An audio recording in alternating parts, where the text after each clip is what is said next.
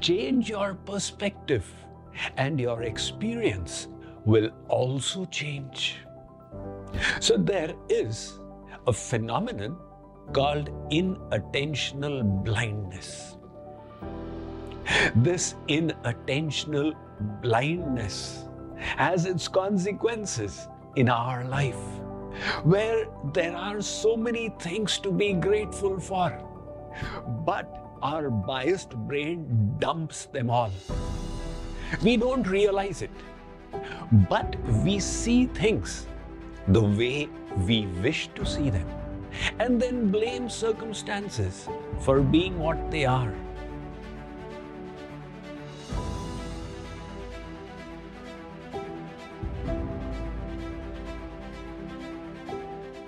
Did you know that you can change your experience of misery to that of happiness merely by changing the way you look at things? The American philosopher William James put it so aptly. He said, "My experience is what I decide to attend to." There are so many stimuli in our environment. We can choose which to focus upon. In Hindi, there is a saying, "Drishti badlo, to srishti badal jayegi." Change your perspective, and your experience will also change. I'm reminded of a nurse who was working in an army hospital in Kashmir and met me a few years later. She said, "Swamiji, once I was attending to 2 soldiers in a ward, both in operations against terrorists, had one leg blown off in a grenade explosion. But their moods were so different. The first soldier was full of complaints. Why did the commander send me on that operation? My colleagues let me down. It is unfair of the government not to take stricter action against the terrorists." It would seem as if the whole world had conspired against him to blow his leg off. But the nurse said, in the same situation was another soldier who was full of gratitude. He was saying, "I had such a close encounter with death, and yet I came out alive. God is so kind.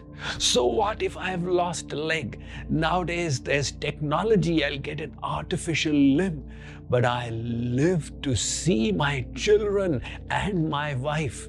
I am exceedingly blessed to have a second chance at life." The situation was the same for both these soldiers. What had happened had already happened. There was no way to reverse the clock. The choice was how to see this experience. And that perspective was making such a contrasting difference between abject, dismal misery and euphoric gratitude and joy. So there is a phenomenon called inattentional blindness. What is that? There has been one of the most famous experiments in psychology called the gorilla test. A video was created of about 40 seconds with 2 teams of basketball players, one wearing black dress and the other wearing white dress. Each team had 3 on their side. And they go around passing the ball amongst themselves, so it's a little confusing scenario. The assignment given to the viewer is to count the number of times the white players pass the ball amongst themselves. It's not too difficult.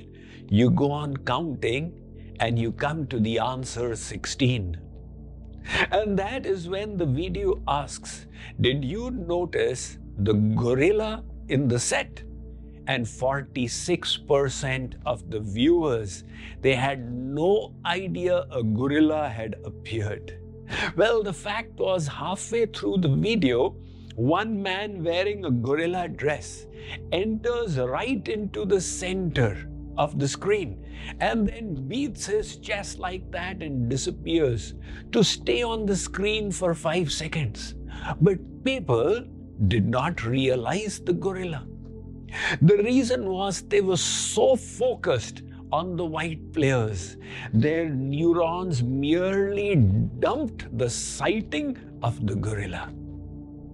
This inattentional blindness has its consequences in our life, where there are so many things to be grateful for, but our biased brain dumps them all.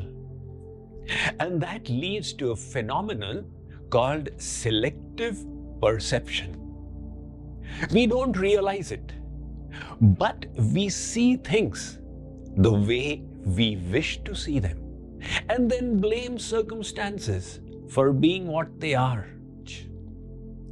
One man used to sit outside a village, and whenever travelers would come by, they would ask, "How are the people in this village?" He would ask, "How are the people in the place from where you have come?" If they said, "Very nice people," he would respond, "Those in this village are also so nice." If they said they were extremely awful, he would say, "You'll find miserable people here as well." How accurate was he? Because it was not the people per se, but their perception of the people. Let me read about this to you from my latest book, The Art and Science of Happiness. Innumerable stimuli impinge upon us from the outer world at every moment. We can pay attention to only a few of them. Based on what we choose to observe, we develop differing perspectives. Selective perception explains why everyone sees things differently. While selective perception works in our favor by keeping our attention on important matters, it can harm us too. When we are biased, we consciously or unconsciously skew our worldview. It is easy to fall into the trap of judging people, playing favorites, and becoming self-righteous. Biases negatively distort our perception of reality. So, for example, let us say you decided to buy a new car and went to the Tata Motors showroom and selected the Nexon model, the blue-colored one. On your way back home, you started seeing the blue Tata Nexons everywhere. "Oh my God, there's another one. Oh, there's one parked." Now, was it a strategy by the marketing department of the showroom just to tilt your decision in favor of purchase by putting extra Nexons into the environment? Of course not. They had always been there, but you were not aware. And when it was primed in your brain, you became more perceptive to them. Now, the consequence of this in your personal experience of life is so impactful. One lady was always unhappy. Her neighbors had given her the name Unhappy Lady. And that unhappy lady came to meet Swamiji. She shared her woes and said, "Swamiji, I have 2 daughters. The first I married to a brick maker. The second I married to an umbrella seller. Now, whenever the weather is cloudy or rainy, the brick-making daughter calls me up and says, "Mommy, how will we manufacture bricks? Please pray to God that there should be sunshine." And whenever there is sunshine, the umbrella-selling daughter, she cries, "Mommy, our sales are affected today. Please ask God to send the rain." Either there will be sunshine or there will be clouded sky. So, in both situations, I am unhappy.